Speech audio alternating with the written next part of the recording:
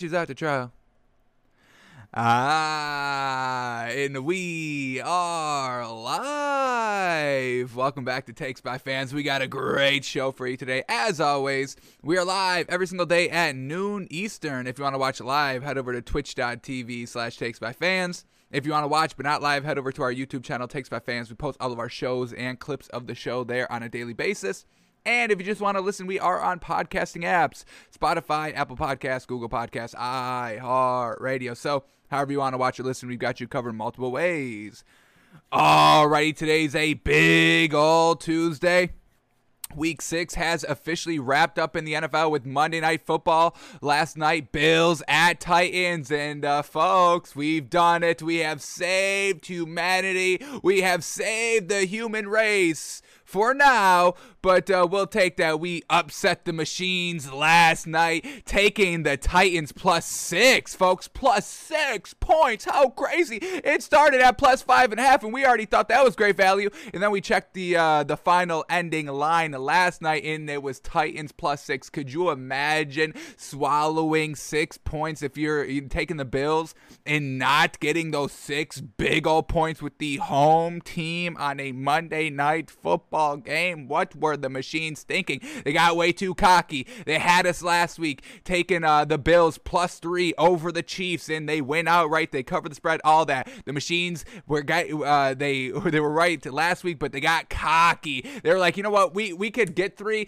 but let's sell 6 points with the Bills. That's how good we feel about the Bills. That's how the machines were feeling betting the Bills. They're like, you know, we can swallow 6, we can swallow 10. Next week it probably would have been Bills -20. And the machines probably would have been a little, out of their gourd a little bit. But we ended up, facing off the machines last night. Absolutely fantastic. So we're back, baby. We don't have to sell the show. We don't have to bow down to the machines. And we don't have to turn over the show to the machines, which wouldn't have been great, I don't think. I don't think it would have been great content if we had a machine running the show. But who knows? Maybe they do now. But either way, we were right, folks. We were right. That's the whole point right here. We know what we're talking about. Titans +6. They went outright. Bingo, bango. We got to break down that game as well.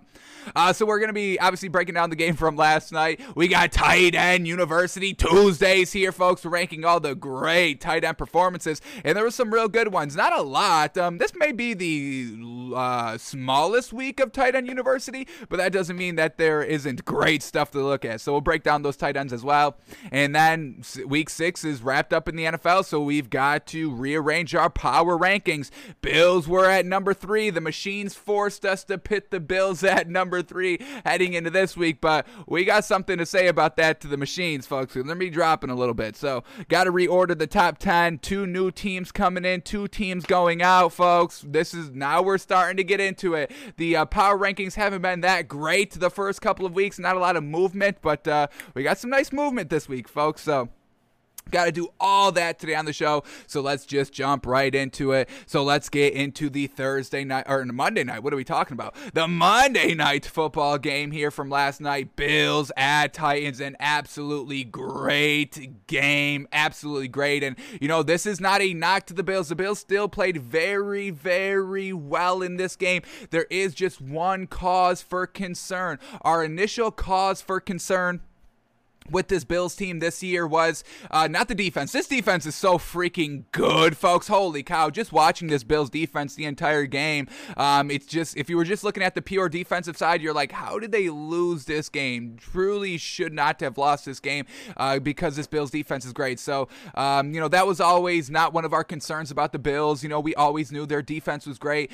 but our first initial concern with the Bills this season was the Bills weren't closing out the doors against the team that they should have closed the door against in the first half. They left the door open against Miami. No Tua. They needed to close that door, put up points, not settle for field goals in the first half.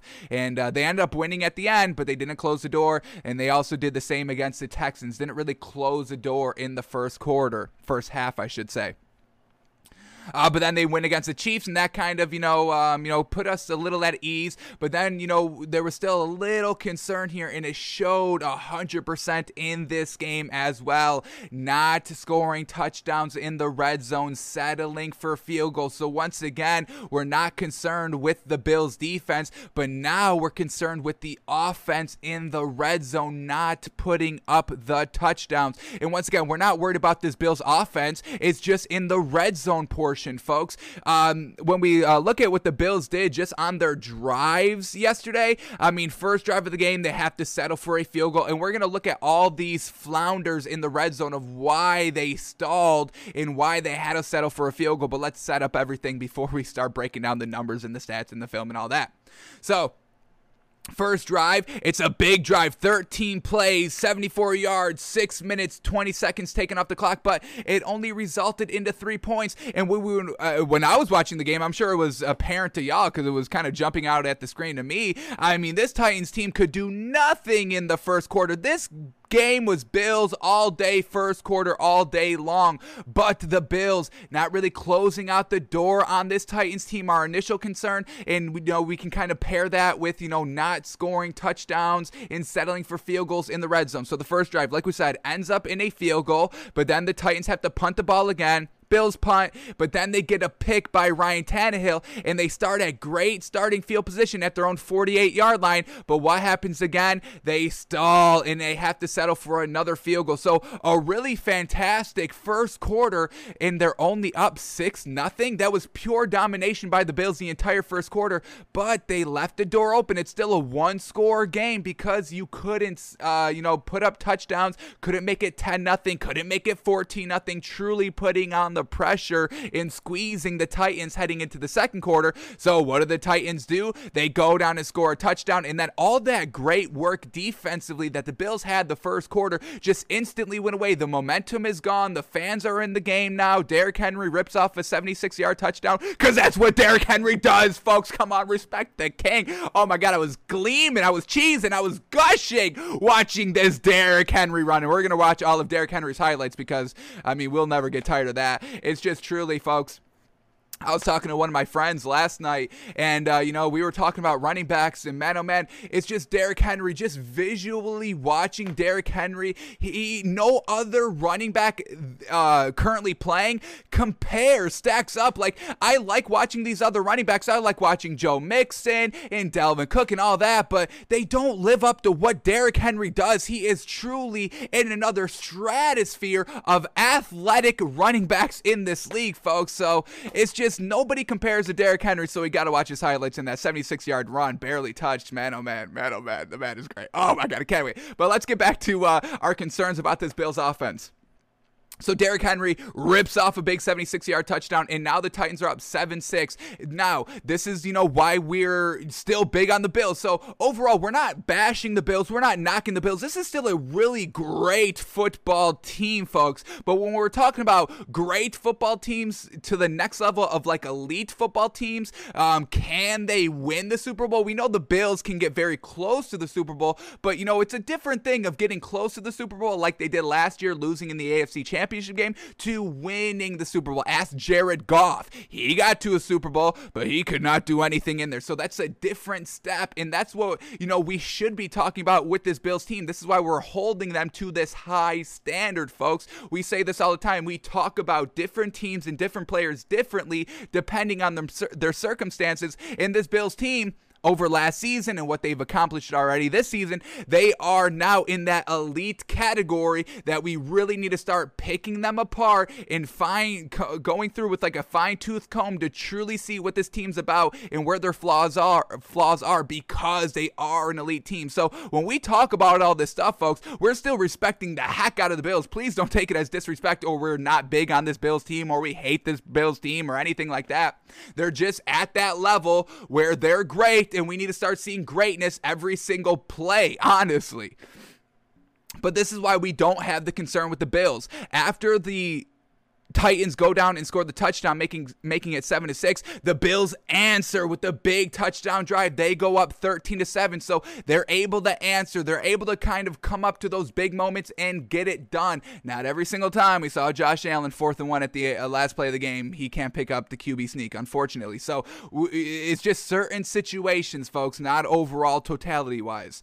So Bills make it 13-7, and then the Titans make it 13-10 with a field goal, and then Josh Allen throws an interception. And what does Ryan Tannehill do with the ball? They score a touchdown off the Josh Allen interception. Now, this interception wasn't really 100% Josh Allen's fault. Edge rusher coming off the side, kind of hits his arm, hits the ball as he's throwing, and it kind of gets tipped up. So that's not on Josh Allen, but the Titans score 7 off the turnover. And once again, Josh Allen and the Bills do an incredible job of answering that touchdown right before halftime and going into halftime with a 3-point lead. But remember that turnover, and then the Titans score a touchdown, because we're going to have a Ryan Tannehill interception in the second half. And once again, the Bills, they settle for a field goal. But here we go. In the third quarter, first drive out of halftime to truly, once again, close the door. You already have a 3-point lead. Scoring a touchdown makes it a 2-possession lead. That's what we're talking about with the Bills. Get that lead nice and high. Feed off of that momentum of you scoring. In the first drive out of halftime, they have to settle for a field goal. And what do the Titans do? Once again, score a touchdown, retaking the lead, making it 24-23. So not closing out the door, not scoring in the red zone. That's our only concern for the Bills here. And then the Bills, once again, the answer. We've got no problem with the Bills answering, because they go down and score a touchdown of their own, and they get the 2-point conversion, right? They got the 2-point conversion here. Yeah, and then Josh Allen gets the 2-point conversion. Now they're officially up 7, and Titans settle for a field goal.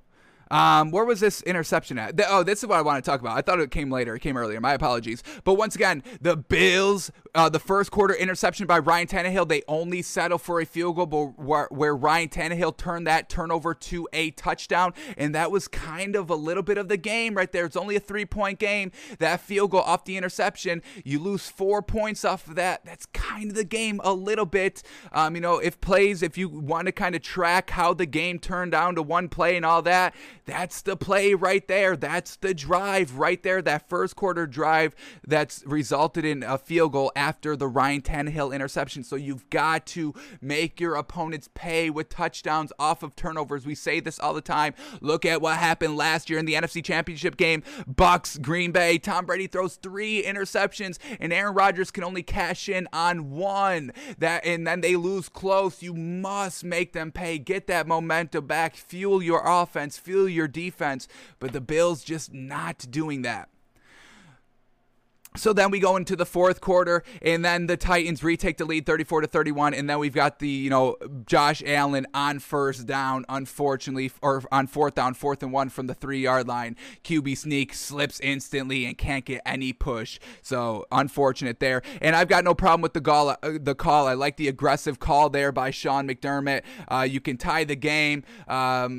Should you have tied the game right there? I don't know. It's 4th and 1. I mean, it's Josh Allen. He's a big, beefy quarterback. He hits the QB sneaks all the time. Just unfortunate, just couldn't get it this time. So just a close game lost here by the Bills, and this is what we're talking about. Close games, not getting it done in the red zone. And let's talk about these red zone stats here, folks, because putting these numbers in perspective, this is what we're talking about. The numbers are backing up our concerns, and we've been talking about these concerns for the last couple of weeks here.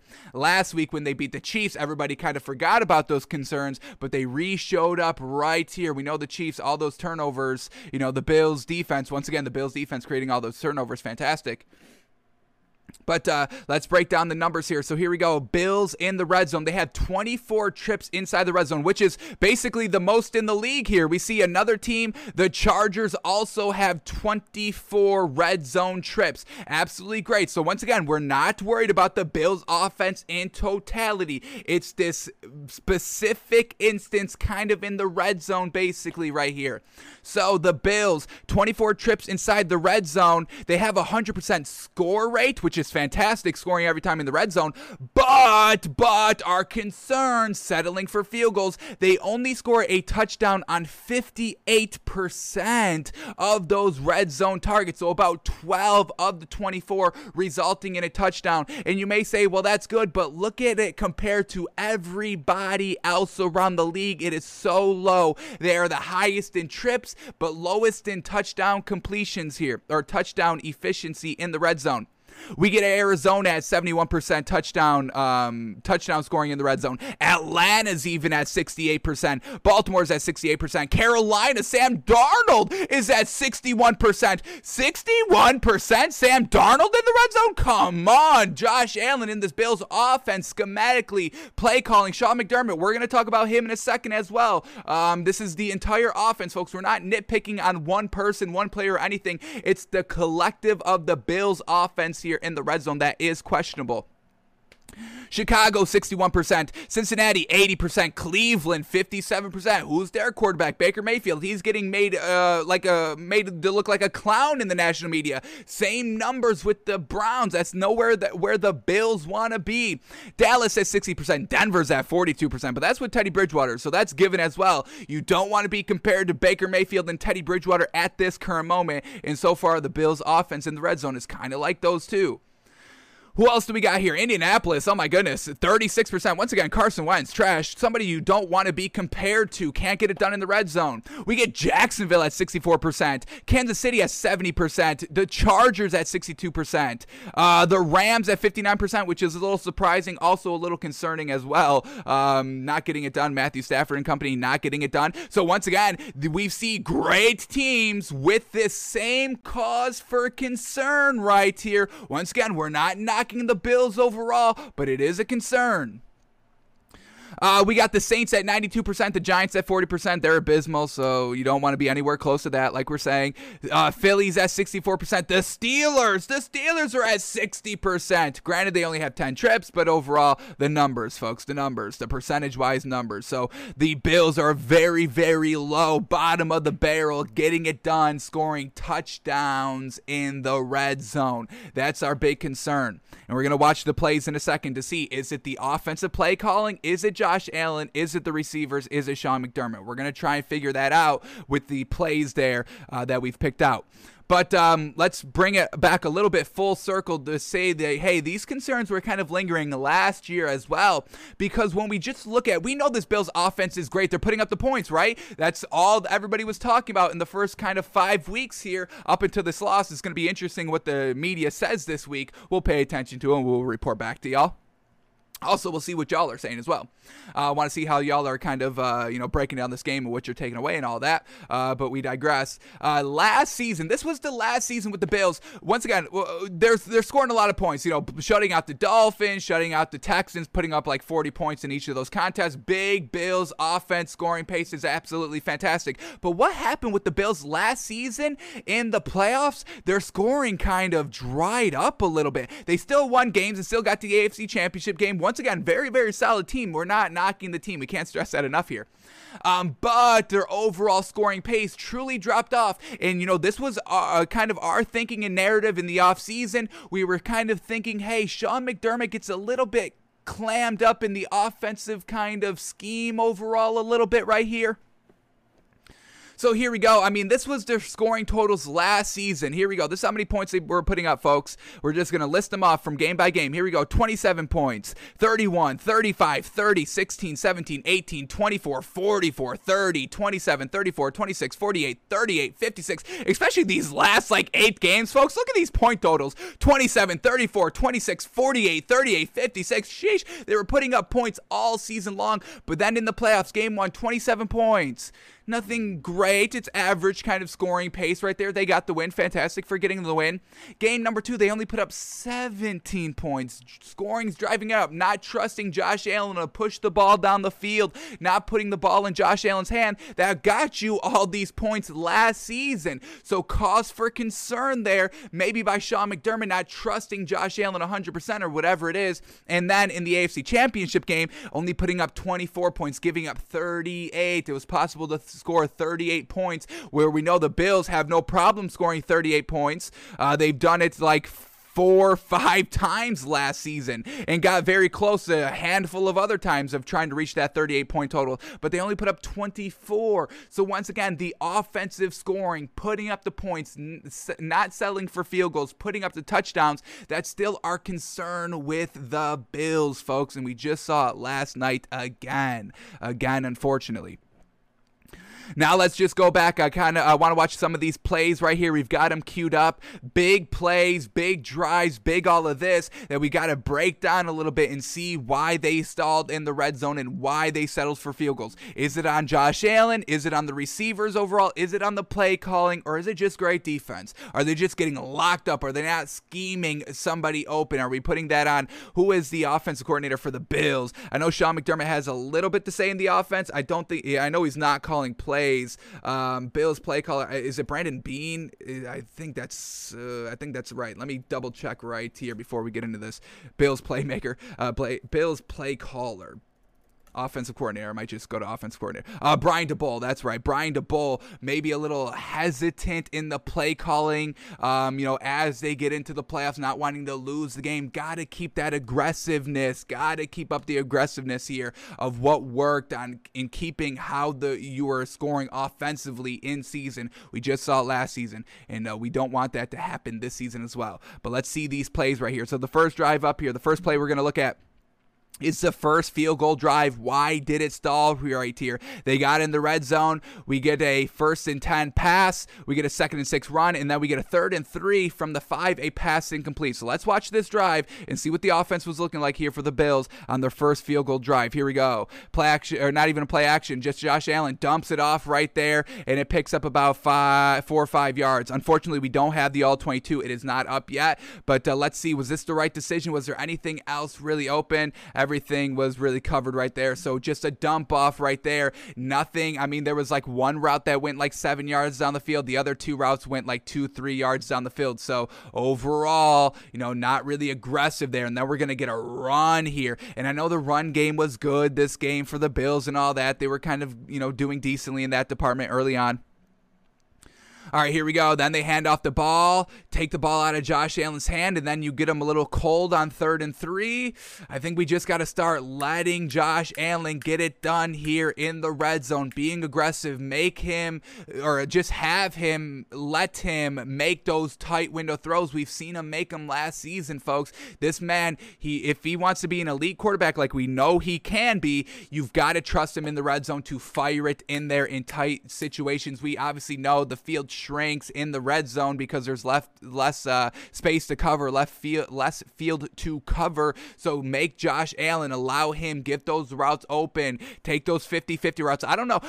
Did they ever throw like a back shoulder end zone fade on a 1-on-1 matchup here in the red zone? Why are you not scheming that? That is what Josh Allen should be throwing to here. So we'll keep that in mind. Are they calling that play right here just anytime during the red zone? So here we go. We get a 3rd and 3 in the red zone. They don't pick it up. Let's see what Josh Allen threw to. Let's see what he had to work with here. Here we go. 4 wide. Running back goes out for a route. Plenty of time to throw. Josh Allen scrambling around right here, buying all the time to throw, and he did miss a throw right here, folks. We don't see it here, but we are going to see it. He just ends up throwing it away about as much time as he could, and we're going to get the replay right here. So here we go, and they break it down. It's fantastic. So yes, initially everything very well covered, and they pointed out here in the broadcast, they circle all the matchups. That is true, but Josh Allen extended the play with his legs here, and when he does that, you have to look for your receivers to come back to the ball and all that. And we see Josh Allen. There was a glimpse of open right here. Stephon Diggs in the corner. Let's focus on him.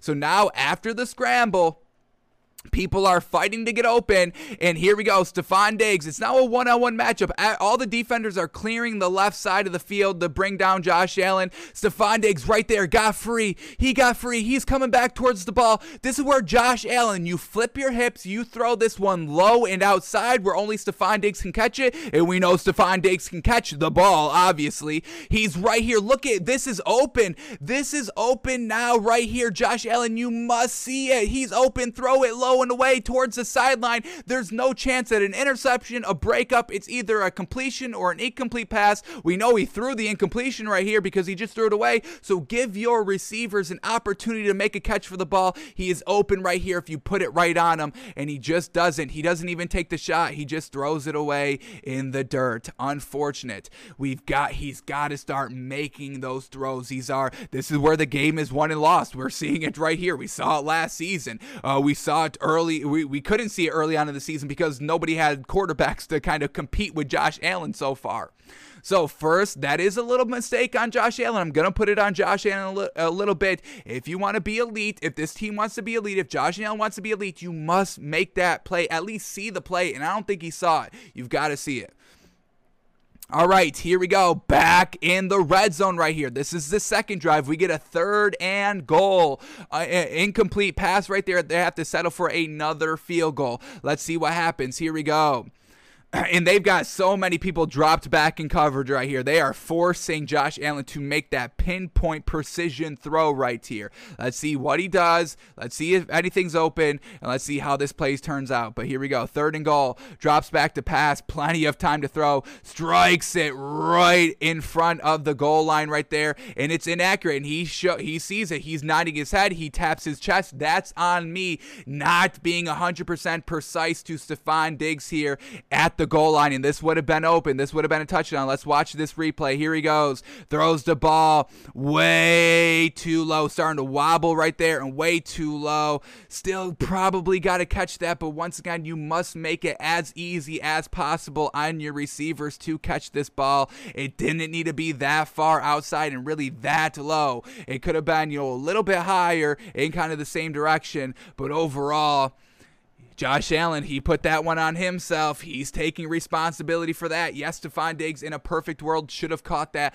but we're looking at Josh Allen, talking about him. He needs to be an elite level quarterback. We're seeing his completion percentage drop from last season. Why? These throws right here in the red zone. So a little on him to get out to that slow start. Once again, our thinking was correct a couple weeks ago, them not closing the door right here. You make this a 14-0 game. Who knows what happens? Can the Tennessee Titans, drum up the offense? Do they even stick with Derrick Henry? Because that's what got the Titans back in the game. The 72-yard run by Derrick Henry. And they still only ran the ball 20 games, which I think was like the least amount this season for Derrick Henry. So you kind of already had him on the ropes a little bit, throwing the ball a little bit more than they were running the ball. So what happens if you get up 14-0? Do they just kind of go with Ryan Tannehill to throw the ball? And if that happens, you're probably going to come out with a win if you're forcing Ryan Tannehill to throw the ball down after down after down. We saw it 2 years ago in the with the Ravens to go to the AFC Championship game, right, against the Ravens or against the Chiefs. Against the Chiefs in the AFC Championship game where he was forced to throw the ball because Derrick Henry couldn't get anything all game. And what do? They lose, and they lost by double digits. So you've got to make these throws. We've got 2 more plays queued up here, and then we'll talk about the overall stats and watch our man Derrick Henry. All right, here we go. Josh Allen. Here we go. What do we got this one? Another field goal drive right here. Field goal drive stall. Here we go. Let's see why. Here we go. We get a 2nd and 6. I think we're watching back-to-back plays right here. It's just a Josh Allen design quarterback run up the middle, and I've got no problems utilizing Josh Allen as a dual threat kind of quarterback. I've got to give praise once again to Josh Allen, folks. He's holding on to the ball so freaking well. Last season, early on, like the first 1 or 2, maybe even game number 3, he was fumbling the ball a lot and losing those fumbles. He cleaned that up all last season for the rest of the season, and he's still cleaning it up here. So he's truly cleaned up the fumbles. Where Baker Mayfield, we just got 2 interceptions and a fumble, 2 fumbles and an interception. Either way, he's still fumbling the ball. Josh Allen cleaned that up. So huge praise and props to Josh Allen, and I've got no problems with utilizing him as a running quarterback. I've got no problem direct snap runs, read options, play actions, all that, letting him take it and keep it. I've got no problems with that play calling. I think it's good. Unfortunately, here it picks up no yards. And now let's go to the 3rd and 6 pass play right here. Once again, they're only up 3 points. And this is the first drive out of halftime we were talking about that resulted into a field goal. You go up 10 points right here in the second half. What happens? You've got more breathability. You can give up a score and then come back and rescore and all that, but he only keeps it basically a 1-possession game, and the Titans answer, the Bills answer, but then at the final, Josh Allen can't get it done in the red zone. But here we go. Back to the 3rd and 6 here. Here we go. Josh Allen, play action pass, plenty of time to throw, and then once again, just a little bit off target here to Cole Beasley. Let's see if we get another replay, another look at this one from a back angle. Just a little bit off the mark right here, trying to go to Cole Beasley low and away. So we're just going to get a little bit of a comeback route here with Cole Beasley. Josh Allen buys time, kind of rolls out of the pocket a little bit. This is open. You've got to throw this one inside a little bit, and he throws it a little bit too much inside and a little bit too low. You can put it on the body right here. Cole Beasley was able to get a lot of separation where you can put this one on the body right here. Put it on the body, let Cole Beasley catch it. He's usually surefire if you put it right on him in the body. Even though a big hit's coming, he usually holds on to it. A little bit on Cole Beasley as well there. Must catch that ball at all costs. I understand that. But like we said, it is the quarterback's responsibility to put the ball as much on target as possible. And in a clean pocket like that, in a kind of real big situation, we've just got to see the accuracy shored up a tad. I mean, we're not talking about awful accuracy, folks. Everything is nuanced, folks. I'm so sick of if it's not this, then it must be this. If it's this, then it cannot be that. It's nuance, folks. We can break things down to a T, to a percentage point. I mean, that's really what kind of separates great and good. It's like a minuscule of percentage of talent and all of that. So this is what we do here on the show. Once again, what we do here at Takes by Fans, breaking down everything, seeing everything in comparison, in context, all this. This is what we do here, folks. So a little disappointed in Josh Allen. And then here we go. We get the final drive here in the red zone, but we had a 1st and 10. It wasn't just Josh Allen, trying to QB sneak, doesn't get it, time runs out. They had ample opportunities to score a touchdown, not just on Josh Allen's shoulders right here of not picking it up on the QB sneak. Let's see what happened here. Here we go. We get 1st and 10, 50 seconds left. They're down 3 timeouts. You can do whatever you want. Throw it in space, throw it over the middle of the field, check it down, whatever you want to do. You have everything to your disposal here with all 3 timeouts. Here we go. Let's see the 1st and 10 play. What did they decide to do? Let's see if there was anything open, if he took a dink. Let's see. But fake the screen, hand it off, picks up about 3-4 yards. Alrighty, then we get a 2nd and 6. Here we go. Josh Allen drops back to pass, plenty of time to throw, and then just kind of throws it up there. I think that's Emmanuel Sanders in the back of the end zone here. Unfortunate, very well covered, and it falls incomplete. But let's see, was there anything open here? I mean, you hit Cole Beasley right there on the out.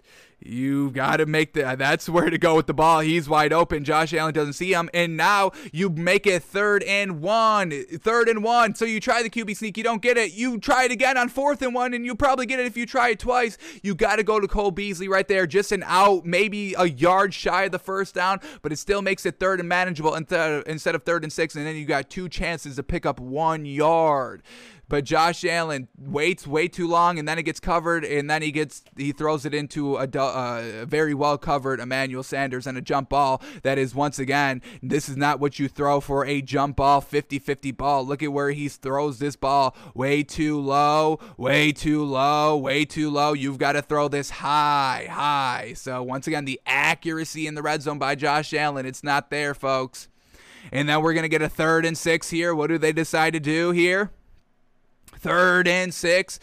Still plenty of time. They only use 1 timeout, 38 seconds left. Here we go. Plenty of time to throw. He steps up in the pocket, trying to utilize his legs. And, man, he makes a great-ass effort. And, once again, big praise to Josh Allen, fighting for every single inch. He's a competitor. He's a warrior, folks. We're only talking about him in this context, truly detailing everything and breaking it down to, percentage points of good and bad. It's because he's really earned this right. The team has earned this right. So, we're truly picking it fine-tooth comb style, folks, but it's for a reason, because we see glimpses of greatness here by Josh Allen. And if you want to be great in this league, like Tom Brady, you've got to get kind of nitpicked apart. Unfortunately, just comes up a little bit short. We get the great look right here. Unfortunately, just a little short of that first down. But once again, heart of a warrior right there. Just, it's a game of inches with Josh Allen, and that's exactly what it is. He's coming up literally inches short on everything that would be fantastic, and just certifies it as good. We want fantastic, we want greatness, eliteness, all of that, whatever you want to call it. Josh Allen is literally inches away. This Bills team is inches away from that. Just situational, couple of yards, and this is a different Bills great team, but they've got to get there first. So Josh Allen can't get it on the run, on the keeper. Also, we don't have the all-22, so that didn't seem like a designed run there by Josh Allen. So did he miss somebody? All of that. We don't have the all-22, unfortunately. And then we get Josh Allen, QB sneaking, feet instantly slip out from under him, and he gets no yards there on the 4th and 1. I don't mind the call, but the Bills have to figure it out in the red zone. Must put up touchdowns, must score the ball, and Josh Allen got to clean up the accuracy a little bit. So that's the only thing that's the only knock that we have on this Bills team overall, folks. It's not like we are actively looking to knock this team and all that. It's just what it is, folks. And we saw it last season, we saw it in the playoffs last season, and now we're starting to see it in a couple of games early on this season. They must get it cleaned up in the red zone. Josh Allen must start being 100,000% accurate here down in the red zone, or it's going to cost him. I mean, folks, we see Patrick Mahomes and the Chiefs, they get it done in the red zone, folks. Let's look up their red zone percentage right here, because that's the team to beat. No, I think that's still kind of the team to beat in the AFC, kind of the Chiefs. So here we go, Kansas City. Let's talk about their red zone percentage numbers and all that. Here we go. Kansas City, they got into the red zone 20 times. And like we said, the Bills got in there 24 times. So basically on the same pace right there.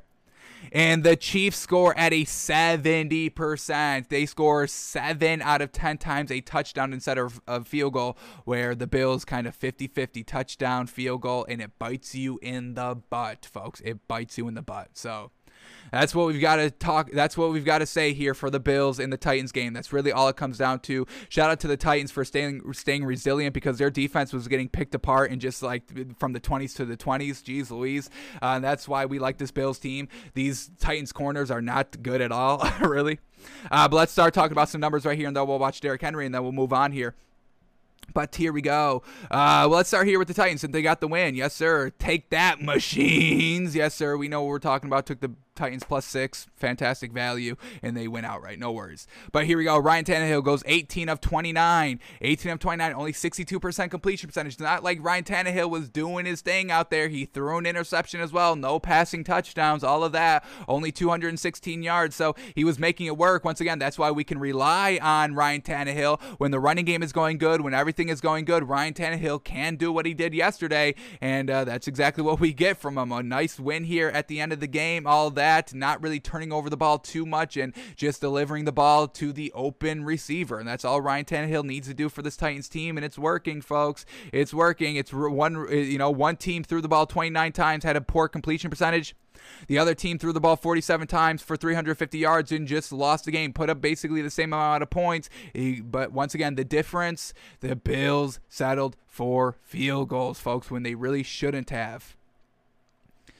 Derrick Henry, 20 carries for 143 yards, 3 touchdowns. You've got to give the man credit. And like we said, this was one of his least amount of carries. Usually we're at like 29 to 33. He's only at 20 here. But once again, we say it, the Derrick Henry rushing first quarter, second quarter, third quarter, fourth quarter, a complete game by Derrick Henry rushing. That's the biggest advantage in football, folks. It wears you down. They utilize Derrick Henry, and the Bills just cannot stop him all game long. All right, who was Ryan Tannehill throwing to? We got A.J. Brown coming up with some big clutch throws in this, or catches in this game. 7 catches for 91 yards. Julio Jones, only 3 catches, 59 yards. Nick Westbrook-Ikhine, 3 catches, 27 yards. And then they couldn't even really get the ball to Derrick Henry in the passing game. Not that they really do that anyway. They try to do it. It doesn't really work. So shout out to the Bills defense. Once again, a really great defense, not allowing the screen passes to Derrick Henry. Only 2 catches for 13 yards. And then for the Bills side, here we go. Josh Allen, 35 of 47, 74% completion percentage. We love it. 353 yards, 3 touchdowns. We love absolutely all of that. But the interception we don't love. We don't love him not getting it done in the red zone and settling for field goals on big drives. That's what he's got to clean up, folks. That's it. That's the only knock. That's the only note on this Bills team. The offensive play calling and Josh Allen in the red zone. That's it. Devin Singletary, 5 carries for 27 yards. Josh Allen ran the ball 9 times for 26 yards. And then Zach Moss, 8 carries for 24 yards. So overall, running back by committee, a lot of design rushes by Josh Allen as well. Kind of, resembling a little bit of what the Ravens do. Obviously not at the scale or efficiency, but that's kind of what they were going for here in this game. And it didn't do terrible.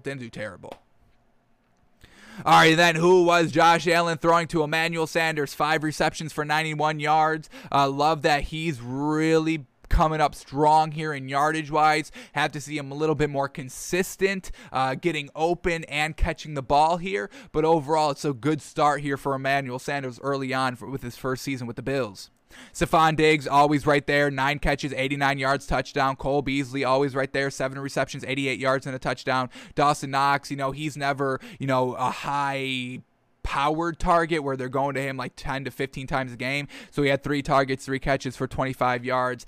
Gabriel Davis, 2 catches, 25 yards. Devin Singletary, 5 catches for 16 yards. So overall, everything was good here by this Bills team.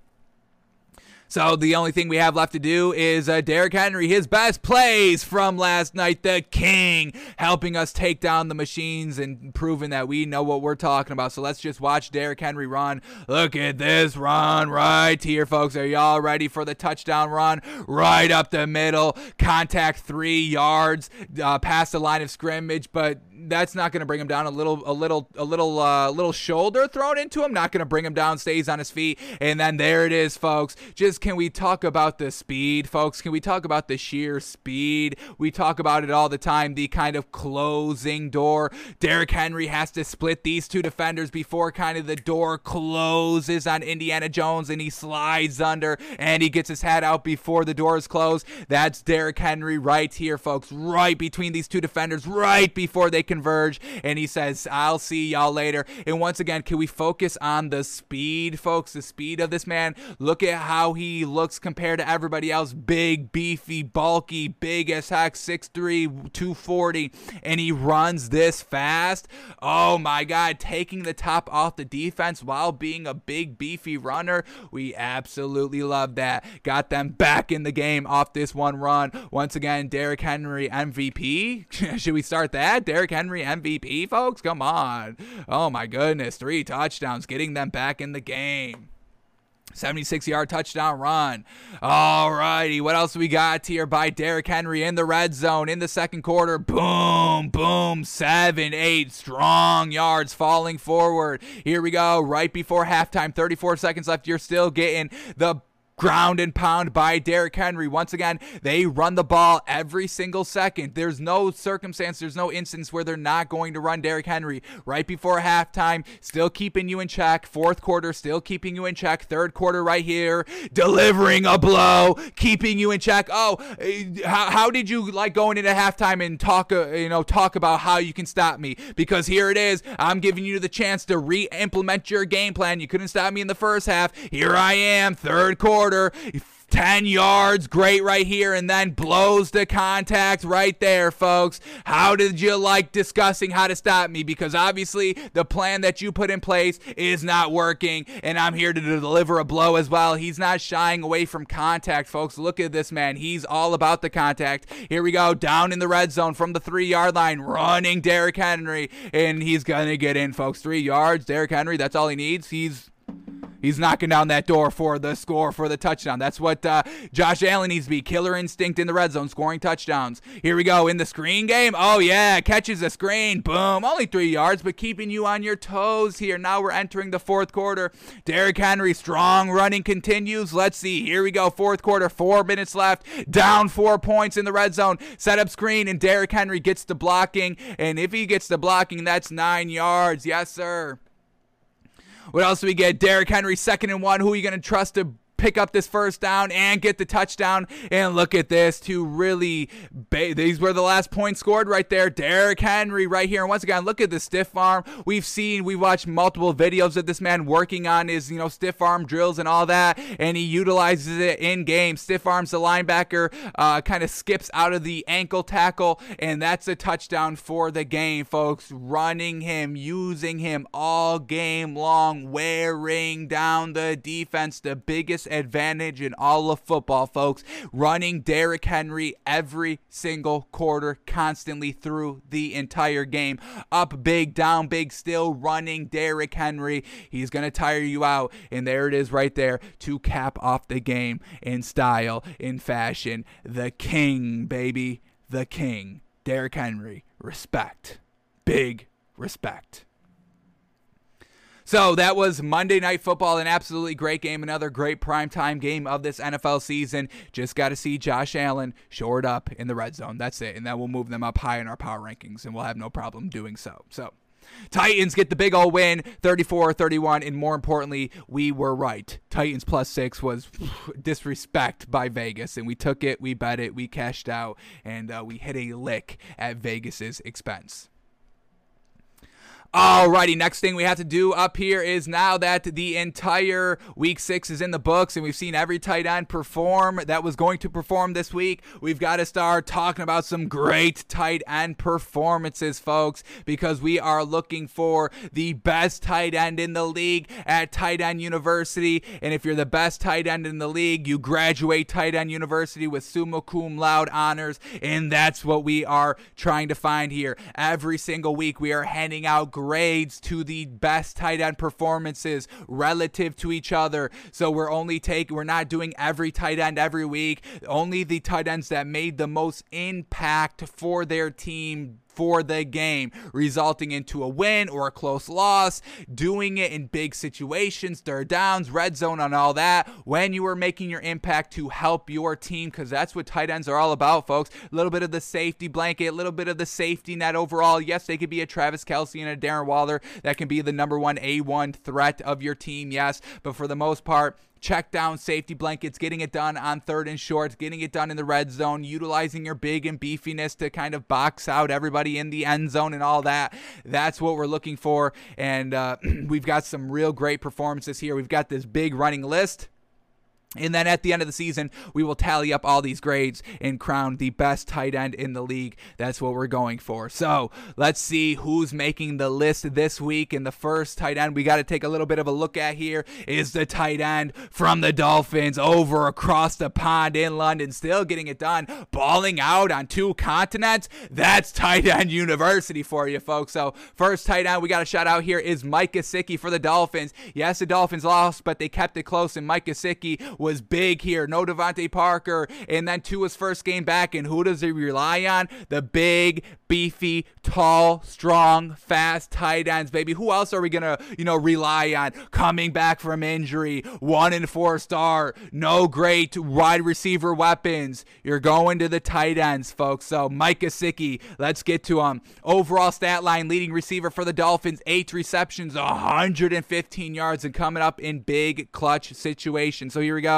The first big clutch situation. First drive, folks. First drive of the game here over in London. No nerves. Everybody's cool as a cucumber. We got a 3rd and 6 at midfield. Tua drops back to pass, and boom, fires it right over the middle. And can we talk about how wide open this man is? I mean, we're talking about 5 yards of separation. Once again, tight ends, big brain IQ, finding the soft spot of the zone. And on 3rd and 6, Tua relies on the tight end and makes a very reliable catch right there to move the chains, and it results into a touchdown. This is a touchdown drive, folks, that Mike Gesicki helped out with by picking up that 3rd and 6. Fantastic. Alrighty, next play up here, we get a field goal drive, a drive that results into a field goal. And how do they do it? Well, they start the drive. First play of the drive, who do you go to get a nice little drive starter? Well, why not go to your tight end, because he's getting you 20 plus yards. Once again, great touch by Tua. We could take this opportunity to brag about Tua. We'll do it more tomorrow on our Wednesday film study, but we just cannot wait. Can we talk about this big beautiful, perfect throw right here. It's just Mike Gesicki over the middle of the field right there. Great touch on the ball. Look at that. I mean, got it right over that big jumping linebacker. Great touch, finesse, accuracy for Tua. We say it all the time. We're not a Tua non-believer like everybody in the media. It makes no sense to us. He's fantastic. But back to Mike Gesicki. Boom. Got enough back. Got enough deep. That's the big brains by the tight ends. He was just at Tight End University. They teach this. Making sure you're getting down to the first down marker. Making sure you're getting behind the linebackers, that you're putting enough distance between you and the linebacker so the quarterback can loft it to you over that first line of defense. And then Mike Gesicki got so much confidence off this throw, he thought he could hurdle a standing up defender. We love the style points, we love the credit, and we might boost up your grade for, going a little style points on him a little bit. He tries to leap a full standing up defender. It doesn't go good, obviously, but great catch right there to help the drive, a kickoff, 20-plus yard pickup, and the drive ends in a field goal. Alrighty, here we go. Dolphins up 3, trying to do something right before half. 10 seconds left at midfield, 3rd and 2, trying to get into field goal range. And once again, who are you going to go to here? Who are you going to call? It's not Ghostbusters, it's tight ends, folks. And once again, Mike Gesicki right on the sideline, toe tapping down. And this sets up a 58-yard field goal. If he doesn't catch this ball, they can't even kick a field goal. It'd be like 65, 68 yards plus. But Mike Gesicki toe tapping on the sideline. Even the judge is like, he didn't get in. By the naked eye, Mike Gesicki doesn't get in, but you've got to use the machine. Zoom, zoom, zoom. He got his 2 feet down. Yes, sir. Catch, and it sets up a 58-yard field goal. Let's watch the toe drag right here. Here we go. 1 foot, 2 foot dragon sliding. I mean, fantastic. I mean, can we talk about great catching on the sideline? That's Mike Gesicki. That's the tight ends, folks. Unfortunately, the kicker misses it. Shame on the kicker, but the tight ends never quit, folks. End of half, end of the game. They're always in it every single second. As long as there's a second left on the clock, they're all up in it, folks. All right, here we go. Last 2 plays here by Mike Gesicki, and then we give him a grade. Here we go. Actually, last 3 plays. Here we go. Touchdown drive. Dolphins down in the 4th quarter, 17-13. Drive, first 2 plays of the drive that result into 50 yards. You got to go to your tight ends here. Here we go. 1st and 10 at their own 10-yard line. To a play action pass. Plenty of time to throw. Throws deep, and it's wide open Mike Gesicki. It's wide open Mike Gesicki. Let's watch it one more time. It was cut off a little bit. Here we go. He's going to be at the top of the screen, folks. Here we go. Boom. Tua once again. Perfect throw right here, wide open, and Mike Gesicki takes it all the way to the 40-yard line. Fantastic, great drive starter, and then why not go to him again on the very next play? Boom, boom, wide open, and once again, can we talk about Tua right here? Step, throw, ball out of his hands quickly, accurate as heck, sees it immediately. He sees it right now. It's kind of a read option, play action right here. He pulls it down. He sees, the tight end's in front of the defender right here. I can throw this. Boom. Throws it right on the money, right in stride. Picks up another 5 yards off the rush there,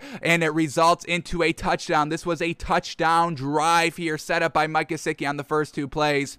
And then the very last play right here that we got to look for Mike Gesicki. He tried his damnedest right here. 3rd and 6.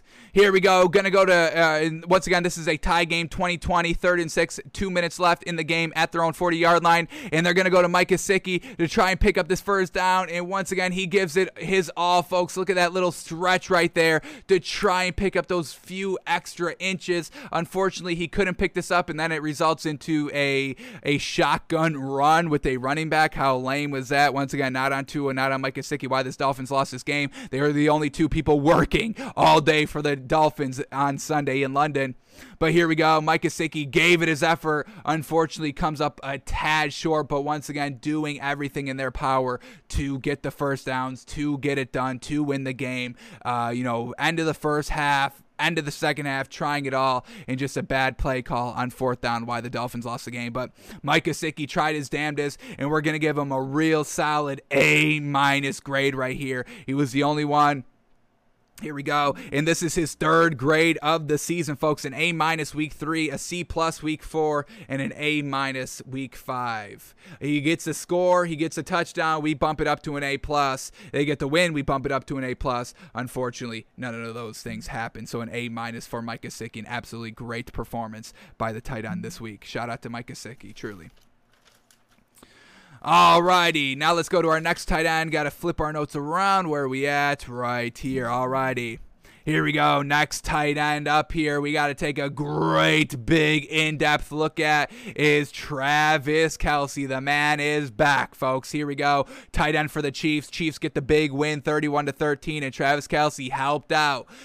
Leading receiver for the Chiefs last week against Washington. 8 receptions for 99 yards. Classic. What we know Travis Kelce's all about, folks, right?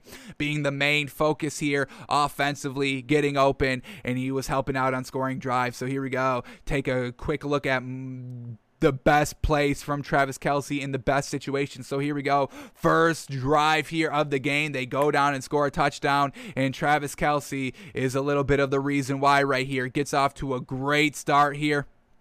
We get 1st and 10, and Travis Kelce's going to go for 20 yards in the first down, and here he is right down the middle of the field, and a little bit not greatly thrown here by Patrick Mahomes. Travis Kelce probably could have got a little bit more yards on this ball, but let's watch him right here. He's at the end of the line. Let's trace his movements. Just going to do a nice little in route in the middle of the field, catch, boom, and then he takes off for another 5 yards. But look at this. Let's watch Patrick Mahomes on this throw, holding back the tight ends. We don't want to see quarterbacks holding back the tight ends. Never. But Patrick Mahomes a little bit holding back right here. He sidearms it, and we see this ball thrown way behind Travis Kelce. He has to stop and come back to it. But, I mean, you throw it, you kind of loft it up here. Let's get back to the action.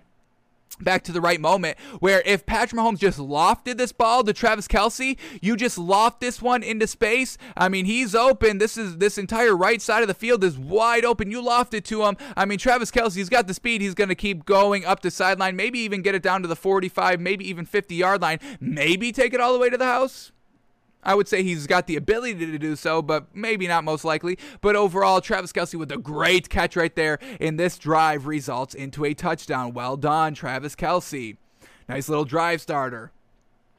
Alrighty, here we go. Then on the interception drive, before the interception, folks, they were going to Travis Kelce, and he was getting them off to a great start as well here, trying to go up 14-3 here. Unfortunately, Patrick Mahomes with the interception. That's not his fault right here. Here we go. Where's the play at? Maybe I'm not right. Hang on. Did they not go to Travis Kelce right here? Okay. Second quarter interception drive. Okay, my bad. All right, here we go.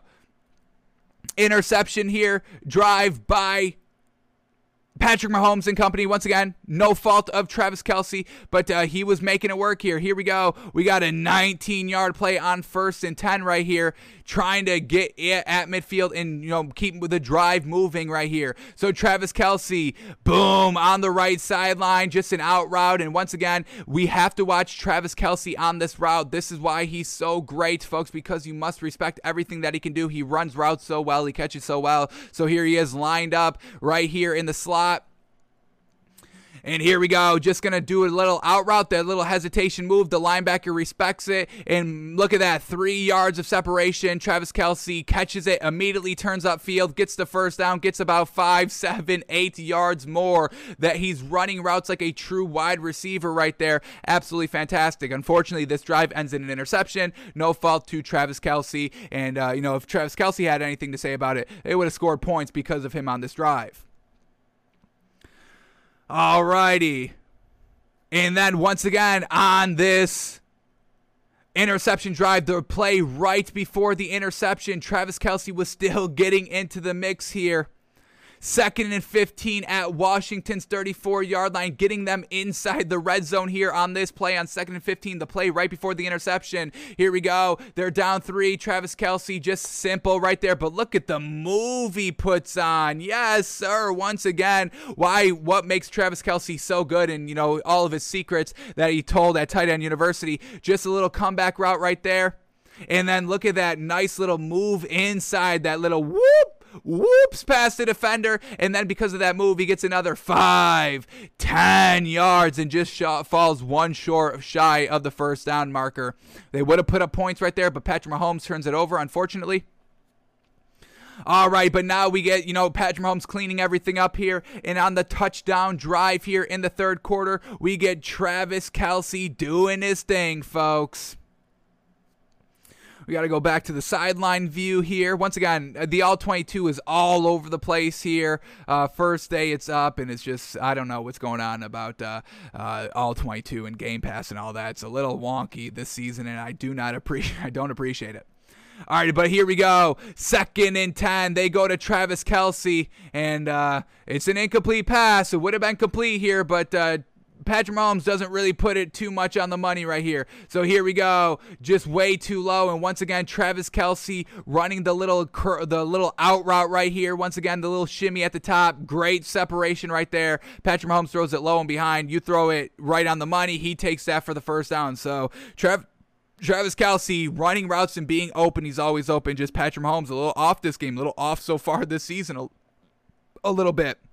But then he also, does he catch a ball here? He doesn't catch a ball here. He catches a ball here on the next touchdown drive to really ice the game, go up 24-13. Let's go to this play right here. Got to go back to the sideline, or back to the broadcast view right here and cue up this play, and then we'll give a grade for Travis Kelce. So here we go. 2 plays right here. Travis Kelce. 3rd and 1. 3rd and 1. Who do you trust on 3rd and 1 in the red zone, folks? Obviously, you're trusting the big, beefy tight ends. Let's watch this one. Here we go. At the 15-yard line, Travis Kelce, just a simple out route right there at the 1-yard line. Shows, gets the ball. Boom, boom, boom.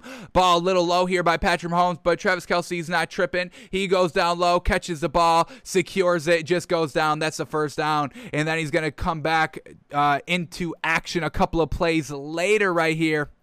On 3rd and 6 again from the 18-yard line. Here we go, trusting Travis Kelce. This drive results into a touchdown as well. Travis Kelce showing open, and once again, you've got to give credit to the tight ends right here, always coming back towards the ball. We see Patrick Mahomes in trouble right here, rolling out to the right, looking for somebody to go. Shovel passes to Travis Kelce, showing open, curling back open, and points to Patrick Mahomes said, "I got you, my man. I got you, bruh." And it results into a touchdown, and the Chiefs go on to win the game because of that. So Travis Kelce, welcome back. The last time we gave him a grade was week 3. Couple of weeks absence here by Travis Kelce, but he's right back on the mark, and a very well done A- grade here for his week 6 performance. Travis Kelce getting it done. We love it. Yes, sir. Alrighty, next tight end up here. Who do we got? Going to give a little bit of a shout out here. A little quick shout out here to the tight end from the Colts, folks. Oh boy. We got a little refresh here. Oh, are all these refreshing? That is not what we want to see. Okay, alrighty. That may hinder us, but we will do our damnedest. I don't know why they all refreshed on us, but let's see what goes on here. Alrighty, let's go to the Colts game. Little quick shout out here to the next tight end up here who has been on the list once. He's been on the list once. When did he get on? Did he get on last week? What do we got? Mo Alley-Cox week 4, so we went a week without seeing him, but we're back with Mo Alley-Cox here, tight end for the Colts, and he didn't do anything big, but he had 1 catch for 28 yards and a touchdown, and it's when he scored the touchdown that we absolutely love here. So here we go. Out of halftime, it's 10-3. It's 10-3, 1 possession game here in halftime. Davis Mills unfortunately can't capitalize on it. He throws an interception, and who's there to cash in on the interception? Mo Alley-Cox. It makes it a 17-3 game. Basically closes out the game at that point in the third quarter. But let's shout out Mo Alley-Cox here from the 30-yard line of the Texans. Here we go. Carson Wentz under center. Play action pass, sells it great, and then it's Mo Alie-Cox. Look at that, wide open. Great extension right here to come down with the ball. Stays in bounds, and then easy crosses the pylon, crosses the end zone goal line for the touchdown. Mo Alie-Cox, let's go back this one. Just the extension right here is so beautiful, so absolutely great. I think we can bring this in the sideline and get a little bit of a better angle on this this extension, full body extension by the tight end. We're going to get Mo Alie-Cox here on the tight end on the left sideline, and he just goes down for a route. And just look at that full body extension. Boom, boom, boom. Well done. And touchdown, Mo Alie-Cox. That's all he did all game, but how he did it, it was a close game, one-score game until he got his big old paws on the ball, and he takes it all the way for the touchdown. So Mo Alie-Cox, his second grade of the season. We're going to give him a B+. Absolutely. Actually, we're going to give him an A-. That's an A-. I know it's only one play, but sheesh, timing is everything. Tight ends, they're your safety blanket. They're the one that are supposed to, do the big things in the big moments. That's why they started Tight End University, and that's a big old play, big old moment, mojo moment, if you will. Mojo moment for Mo Alie-Cox. Give that man an A-. Well done. Alrighty, next tight end we got a shout out is obviously, how do we have, does he have one of the most grades right here? Mark Andrews for the Ravens. How many grades we got here for Mark Andrews? We got the 3 grades, and he also just set the highest bar, the highest letter grade we ever gave out last week at an A++++. That is 3 pluses, folks. He's got 3 grades, looking for his 4th. So let's go to Mark Andrews and watch what he was doing, folks. Absolutely fantastic. All right, so here we go. And this one didn't refresh. Absolutely fantastic. Love it. So here we go. Mark Andrews. Let's read a stat line, and then we'll get into the plays right here that is making our decision here for a big old beefy grade right here. So he had 5 receptions for 68 yards, 1 touchdown, leading receiver for the Ravens, which is usually granted out here. But that's what the tight ends do, baby. So here we go. Second touchdown drive right here, folks. We get a big pickup for this touchdown drive to go up 14-0, getting out to that big lead, making Brandon Staley go for it on 4th down in his own territory, really kind of losing the game at that moment, and it's all thanks in part by Mark Andrews of helping set up these scores. So here we go. Let's watch this play. 1st and 10 right here. Here we go. At their own 26-yard line, up 7-0 at this moment. Play action pass goes to Mark Andrews over the middle of the field, and there he is, 15, 16, 17 yards. And that's what we love about the tight ends. We see it all the time, folks, finding that soft spot of the zone. Look at him, just sees it, gets in front of the one defender, doesn't keep going, sits down, waits for Lamar Jackson to see him, and he always sees him. And a big fire right there to pick up the 1st down and keep the drive alive. Oh, now this one wants to refresh. Great, fantastic. This is all righty. Let's see how we have to do this. All right, let's go fast forward a little bit more here. Same drive right here. We're gonna get Mark Andrews again down here to help cap off this touchdown drive.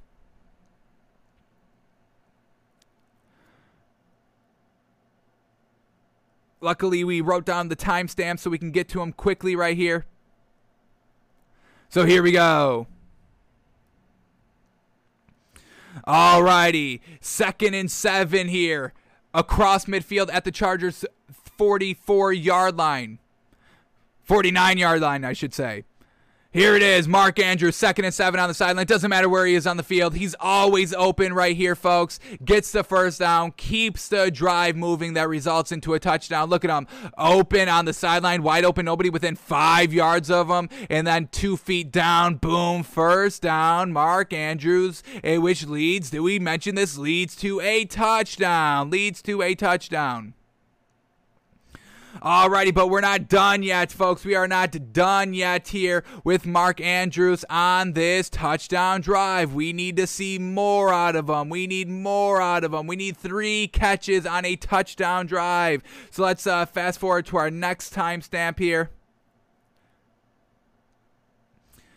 Here we go.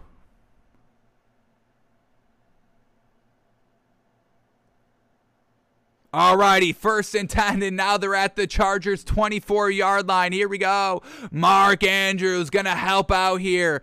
Right over the middle of the field. Boom, wide open. Unfortunately, can't stay on his feet. Gets brought down, and he's down at the 1, and they're able to run it in with Le'Veon Bell on the very next play right here. Just once again, great job to get behind the linebackers right there. Nobody even close to him, and he gets brought down at the 2-yard line. Mark Andrews, great job there, and once again, like we said, it results into a touchdown.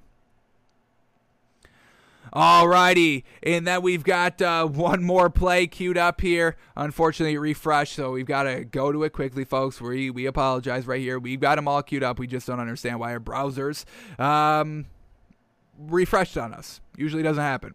So let's see if we can get back to this quickly right here. We got 7:43 in the third quarter.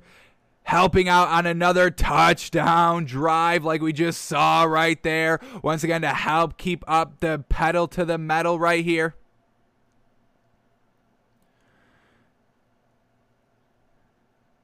Here we go. Getting there. Here we go. Nope.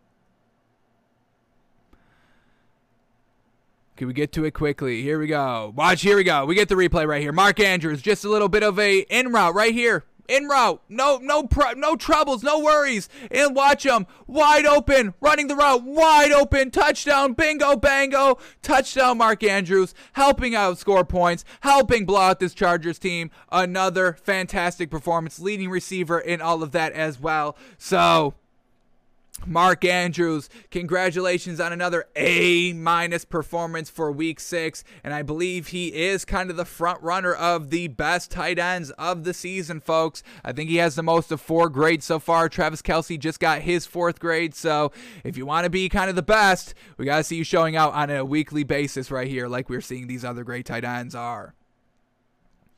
Alrighty, next tight end. This is a first-timer on this list, folks. So give a big round of applause for the man out here. And, you know, once again, nothing big here, but timing was everything. Unfortunately, this team lost. Let's head over to Carolina.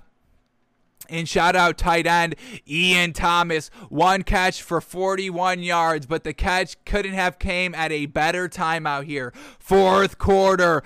4th and 10, folks. 4th and 10. 4th and 10, down 8 points.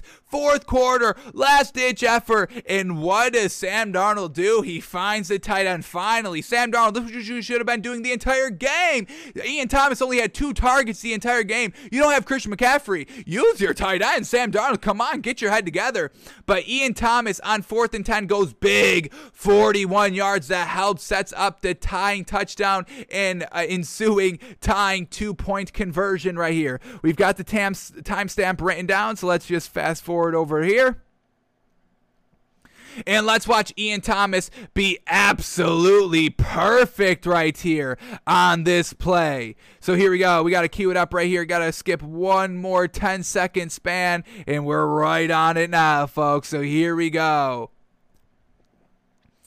Here we go, 4th and 10, folks. Panthers down 8 at their own 4-yard line. 4th and 10. Ian Thomas is about to get open, though, so here we go. Just right here, just running a go route down the seam. Sam Darnold finds him. Look at this tight window. Ooh, great job by Sam Darnold, but an even better catch right here. Right on the money. Great concentration. Defender right on him. Catches it, and then goes for another 6 yards right there to get him basically at midfield. Ian Thomas jump-starting this drive. It was 4th down, folks. That's clutch, and we celebrate the clutch tight ends. So an absolutely very well done clutch performance by Ian Thomas. First time on our tight end list right here, so give a round of applause like I said. Ian Thomas, we're going to give you a B rating. Fantastic. Week 6 grade. B. Love it. Clutch. Absolutely love it. Alrighty, a couple more tight ends. We got 3 more tight ends I think we got to go over. So the next tight end we've got to go to is over at Dallas, folks. Dallas, New England. And this tight end is just emerging really on the scene as really one that really wants to be known as a tier 1, really want to be known as the regard of Travis Kelce, George Kittle, Darren Waller. He wants to be regarded with that class of A1 tier 1 tight ends in this league. So let's see if we can get him there. Here we go. Dalton Schultz of the Dallas Cowboys, folks. Absolutely fantastic game. Second leading receiver, only behind CeeDee Lamb. 5 catches, 79 yards. No scoring touchdowns himself, but helping out on scoring drives. Mostly touchdowns and all of that. Fantastic. So here we go. Let's watch some of these plays here. The first one is on the touchdown drive in the first quarter. Absolutely fantastic out here. We get a 1st and 10, and it's an 18-yard pass to Dalton Schultz. Once again, helping out on the drive, scoring drives, utilizing the tight end. So here we go. Let's watch this one. Here we go. It's just Dalton Schultz on a block and release. Dak Prescott finding all the time, and then just a tip drill right here. Dak Prescott trying to fit it into somebody else right here. Another wide receiver. I believe that's Michael Gallup or Amari Cooper, excuse me, trying to hit Amari Cooper. I don't even know who that was. I was watching the wrong guy. My apologies. But whoever it was, he wasn't targeting Dalton Schultz. The ball gets tipped up in the air. But hey, awareness, ball awareness. They teach that at Tight End University. And there it is, Dalton Schultz on a potential interception play, a potential incomplete that would have set up 2nd and 10. He takes it for the 1st down and 10 more yards. Great job there. That once again helps on a touchdown drive. But that's not all he did on this drive. He's catching another ball right here. And this time, another big play. The other play went for 19 yards. This play's going for 23. Here we go, 2nd and 7, approaching the red zone of the Patriots. Dak Prescott drops back to pass, and there's Dalton Schultz right there, getting the ball down to the 1-yard line. Boom, they punch it in on the next play. And that's all because of Dalton Schultz on that drive, scoring a touchdown. Fantastic. But he's not done yet, folks. He's only helping out scoring in the first quarter. And we know this Cowboys team was scoring 1st, 2nd, 3rd, 4th quarter. So here's Dalton Schultz touchdown drive here in the 3rd quarter, folks, and we get another big play. 1st and 10, 20-plus yards here, right across midfield, down 4 points, need a score here, play action pass, and it's just Dalton Schultz. Fantastic right here on the block and release, and he goes all the way down to the 25-yard line. And once again, we loved Matthew Judon. The defender for the Patriots out here. You can always recognize him by the red long sleeves. Here's Dalton Schultz. He's not at the end of the line, but watch what Dalton Schultz does here because they sell the fake. He sells the block. He goes to block Matthew Judon. Matthew Judon is going down the line away from the play action play. So Dalton Schultz says, okay, thank you for doing my job. And he recognizes that, stops the block, goes out for a route. Dak hits him. Nobody around him. He takes it 5, 10, 15, 20 plus yards right there. Fantastic job. Awareness, blocking, catching, doing it all on one play. That's what Tight End University is all about, folks. And Dalton Schultz truly is the embodiment of Tight End University. This play helped to go down, score a touchdown to retake the lead. And then we get a field goal drive here in the 4th quarter. Dalton Schultz back at it, folks. Back at it. Got to take this one in the sideline view, so let's rechange the view here, and then we'll queue up this play, and we're watching Dalton Schultz, folks. What do we got here? Here we go on 1st and 10, 12-yard play here. Let's watch Dalton Schultz once again work on a scoring drive. Let's see what he can do here. Dropping back to pass, and once again, here he is, just an out route at the boundary. Defender over him, catches it, 12 yards, 1st down, keeping the drive moving. Positive play, keeping the defense on their toes, and helping out with the scoring. And then we get him. We can't have a tight end, and we can't have a game go to overtime and not talk about the tight ends, right, folks? At the touchdown drive in overtime, they go to Dalton Schultz, folks. Here we go, 1st and 10. They're at their own 36-yard line, just trying to move the ball, get some positive yards, keep the defense on their toes, play action pass. Dalton Schultz, boom, 6 yards. And this drive goes for a touchdown to win the game in overtime. And it's helped jump-started by Dalton Schultz. So once again, Dalton Schultz, folks, absolutely great throughout the entire game. First, second, third, fourth quarter, overtime, all of that. Always ready to make the play. So Dalton Schultz, congratulations for your A- grade out here. Absolutely fantastic week 6. Man, oh man, love it. Alrighty, what do we got? 2 more tight ends to go, folks. Here we go. We're going to stay here at the Cowboys-Patriots game for the next tight end. We got to shout out Hunter Henry, folks, tight end for the Patriots. Not too much in this game, but how he was doing it when he really got it going. So Hunter Henry, only 2 catches for 25 yards, but he had a touchdown, and this touchdown came in the first quarter when they were tied 7-7. So this gave them a 14-7 lead right here. Great job by Hunter Henry to get out to good starts, helping your offense and your team get out to good starts, helping Mac Jones get comfortable in this game. It's all because of Hunter Henry. So watch this one. Here we go. 1st and 10 from the Cowboys 20-yard line. We're going to get Hunter Henry right down the seam right there. And look at him off that break. Ooh, once again, breaking off your route, running routes like wide receivers. Here he is. Just watch the top of this route. That little extra separation at the top of the route. He's able to get a yard of separation right there. Catches the ball, gets down, crosses the goal line, doesn't take the big hit. Oh, that's great. Helps the Patriots get off to a nice 14-7 start. So Hunter Henry, this is not his first grade, I do not believe. His 3rd grade of the season. Well done for a B+ for the score. We'll give him a B+ for his week 6 performance. And then we've got one more tight end to shout out here, and that takes us to the Sunday Night Football game. Seahawks at Steelers. All right, this one, can we queue up quickly? What do we got? Okay, we should be able to queue this one up quickly. Alrighty, here we go. We got to go to the Steelers tight end out here, and we're going to shout out Pat Freiermuth. Yes, sir. The rookie tight end out here. 7 receptions, 58 yards. No scores himself, but came up big time. Out here.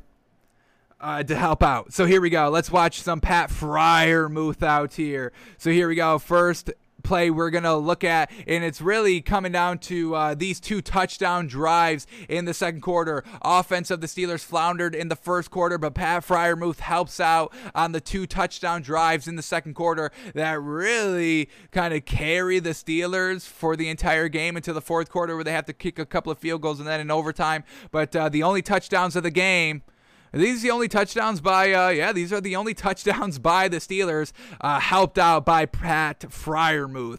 So let's queue up the first play right here. We got to go to 38-39. Here we go. We should be able to queue up all these plays quickly, folks. No worries. Here we go. 38-39. And here we are. Little above. We got to go back a little bit. But we can go back by 10 seconds. No worries. Let's get this back to Pat Freiermuth, 38-39. Alrighty, here we go. One more skip back, and here we are. Alrighty, Pat Freiermuth, 1st and goal, folks. 1st and goal. Is this not it? Okay, hang on. We might have beefed the first play. 38-39. I'm at 39-38. Dyslexic is not great, folks. Alrighty, here we go. Here we go. We're for real this time. Finally queuing up Pat Freiermuth. Here we go. Stick with us, folks. Here we go. Alrighty. 1st and 10, folks. Here we go. 1st and 10 in the red zone. Who do you go to? You got to go to your tight end. So here we go. Pat Freiermuth. Boom. Soft spot over the middle of the field and picks up the first down. Keeps his body moving. You can't use only one defender to bring down the big, beefy tight ends. You need 3 of them. He's dragging 3 defenders. 3 extra yards, getting them all the way down inside the 5, and once again helps cap off the touchdown drive, helping it down in the red zone, utilizing those big beefy targets. We absolutely love it. That's what the tight ends are there for, folks. And then on the second touchdown drive, here we go. We get a big play right here, 9-yard pass on 2nd and 8. Ooh, helps keeps the chains moving. Yes, sir. At their own 41-yard line. Here we go. Pat Freiermuth, number 88. Boom, just a little bit of a comeback route right on the goal line, but extends the ball, fights for that extra half a yard to get the first down, picks up the first down, and he's on his way to help with a scoring touchdown drive. Alrighty, now we go to the third quarter, helping out on a field goal drive, helping up, put up points. How can you go wrong? So here we go. Next play here by Pat Freiermuth.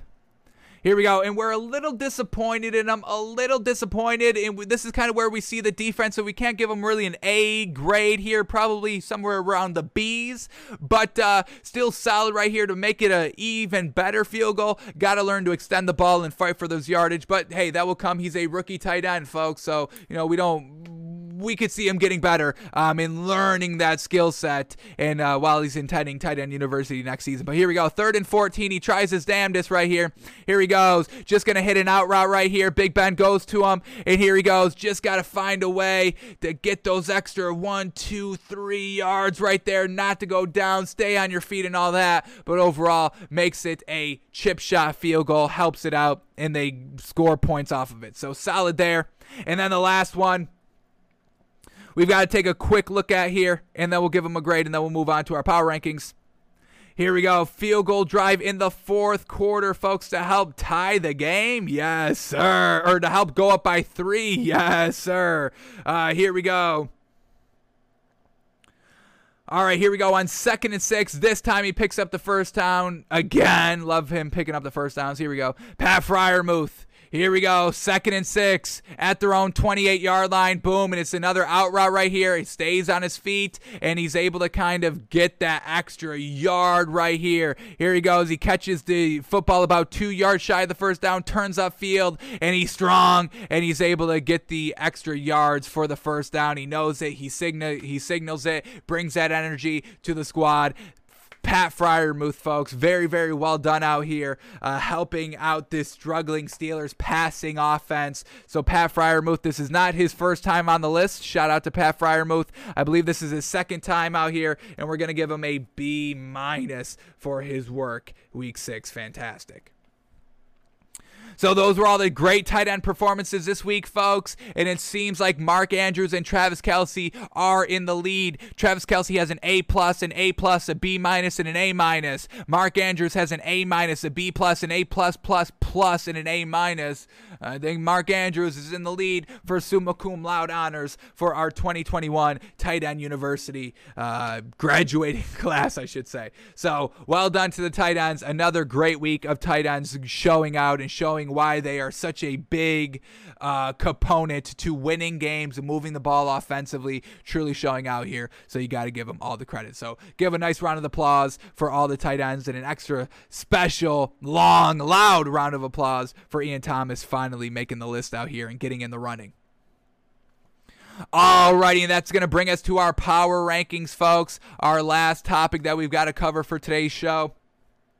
So here we go. Let's talk about the power rankings. Here's what we had heading into this week. We had the Titans at 10, Packers at 9, Browns at 8, Ravens at 7, Chargers at 6, Bucks at 5, Rams at 4, Bills at 3, Cowboys at 2, and the Cardinals the number 1 team in the league. Now that every team has played, we can start rearranging our power rankings of how we see these teams after 6 weeks out here. We have 2 new teams entering the list. Fantastic. So let's tell you why we're moving these 2 teams out of the top 10, and then we'll start the ordering here. So here we go. The first team we're moving out of the top 10 is the Browns. Kevin Stefanski's play calling is not up to what it was last season of what made them win 11 games and be competitive and get, decently deep second round of the playoffs. Also, obviously, Baker Mayfield's turnovers are a huge concern. concern. He's got to be playing game manager football out here. We're not going to penalize this Browns team too much. We're still penalizing them. We're still taking the Baker Mayfield turnovers into big consideration. The Kevin Stefanski play calling a little bit in consideration as well. But they're at number 8. We got to move them out of the top 10. They faced the Cardinals last week. That's why we're not going to, place so much blame on them. I mean, that's the best team in the league, folks, because the Brown doesn't compete that well with the best team in the league, and had a little bit of a glimpse in the second quarter where they put back-to-back touchdowns up. Unfortunately, floundered in the third quarter once again by Baker Mayfield's turnover, so that's still what we're counting. But it's against the Cardinals. We're not going to weigh it too heavy. We're still weighing it, not too heavy, but we got to knock the Browns out of the top 10. And then the other team we're knocking out of the top 10 is the Chargers, folks. Woo, a big old blowout there by the Ravens. And once again, Brandon Staley, his aggressive play calling. It worked out against the Chiefs game. It worked out against the Browns game. But he kind of figured out, hey, I can't be that aggressive here all the time, because it kind of bit him in the butt a little bit against the Ravens. Also, the lackluster offense by the Chargers and Justin Herbert and all that definitely hurt him as well. And just we've seen some great play by other teams that we have to take into consideration. So hopefully the Chargers can really, that was a bad loss by the Ravens, folks. That was a real bad loss right there. Big bad taste in our mouth with this Chargers team. So we'll see if they can get back in the top 10 here, but we do have to move them out of the top 10. So those are the two teams officially moving out, and we'll see which teams replace them. But here we go. Let's start at number 10 and work our way up to number 1. New number 10 team out here is no longer the Titans. It is the Raiders, folks. Loved their offense this week. It was explosive. They didn't even really use Darren Waller that much. He had 5 receptions for about 50 yards. Still solid work, but they put up 34 points, and we told y'all that was they only put up 34 or more points with John Gruden 5 times through his tenure. We knew John Gruden was holding this team back, and the offense not missing a beat. Win the game on the road, mile high, all those circumstances, the Raiders team was able to overcome and get it done on the field and win a great game on the road against a solid Broncos defense. The scoring output definitely helps us move this team in the top 10. The reason why we're going to put him at number 10 and take it a little bit slowly with them is this a one-hit wonder game? Are they going to be able to move on with their new head coach? And I'm blanking on the name again. I got to look it up, and I had it all ready to go, folks. I'm sorry. I should have written it down. I know it's Basia. What's the first name, though? So I truly apologize again, but we're going to get it taken care of right here, folks. We will never forget his name again. Here we go. Rich Basia. And let me make sure I'm pronouncing this right. Let me hit this up in the Google Translate so I can make sure I'm saying it. No more disrespect for this man. We can disrespect John Gruden. We've got I'll call him Jan Groden. Jan Groden. Who cares if we pronounce his name wrong, right? Let's make sure we're getting this man's name right. Well, she doesn't even say it right. Rich Bisaccia. I think it's Rich Basia? Bisaccia? We'll definitely get it down. We'll go with Rich Bisaccia. I think it's Bisaccia. Bisaccia. Potato. He's winning games. So that's all we really care about. Winning games, folks. Rich Bisaccia. Absolutely love it. And we'll see if they can keep up these win totals and these scoring totals and all that. And see if this team was truly held back by John Gruden. And by how much? We'll see by how much. So congratulations to the Raiders. Offense, defense was getting it going. Didn't let Teddy Bridgewater really do anything meaningful this game. So shout out to that as well. Raiders, the new number 10 team in our power rankings. Rich Bisaccia, folks. Give the man credit. Rich Bisaccia. I'm about to just say that name every 2 seconds now. Alrighty, here we go. New number 9 team in our first new team in our power rankings. Got to shout out this team. This is becoming a real deal team right here. Like head coach Zach Taylor said it would be. The new number 9 team is the Cincinnati Bengals. This is a real offense, folks. And the defense shut out that Lions team until the fourth quarter, where did it matter? Do we care about fourth quarter scoring if you're not competitive for the rest of the game? So, Lions at home, the tears by Dan Campbell. Everything was stacked against the Bengals, even coming off that loss against the Packers. Everything was stacked up against this Bengals team to give the Lions the first win of the season. But what happened? The Bengals were like, the Lions? The Lions? Bengals beat Lions in the wild. Bengals would kill it, the Lion. And that's exactly what happened on Sunday. So, well done to this Bengals team.